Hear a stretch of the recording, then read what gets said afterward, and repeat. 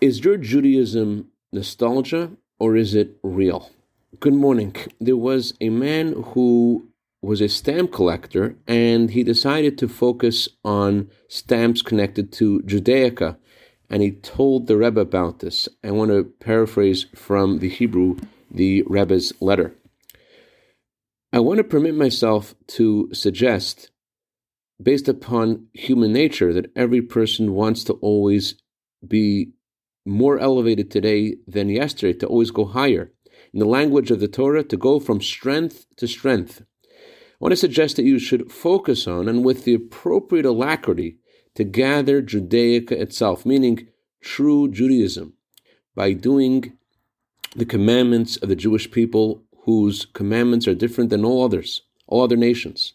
And every mitzvah that you do will become your eternal property.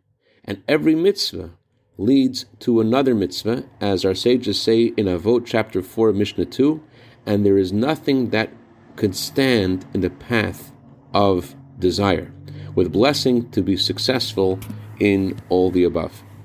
I dedicate our minute of Torah today to Rabbi and Mrs. Mendel and Dvori Levin in honor of their brand new baby girl soldier in the army of Hashem, and to Mr. and Mrs. Chaim and Rachel Marks in honor of their brand new baby boy soldier in the army of Hashem, and to Rabbi Zev Kessler in honor of his birthday today, and Lahavdil Min Chaim, L'chaya Chaim, L'uli Nishmas, David ben Daniel, whose anniversary of passing is today. May his neshama have an aliyah. Have a day of reality, not just a day of nostalgia. Get into it.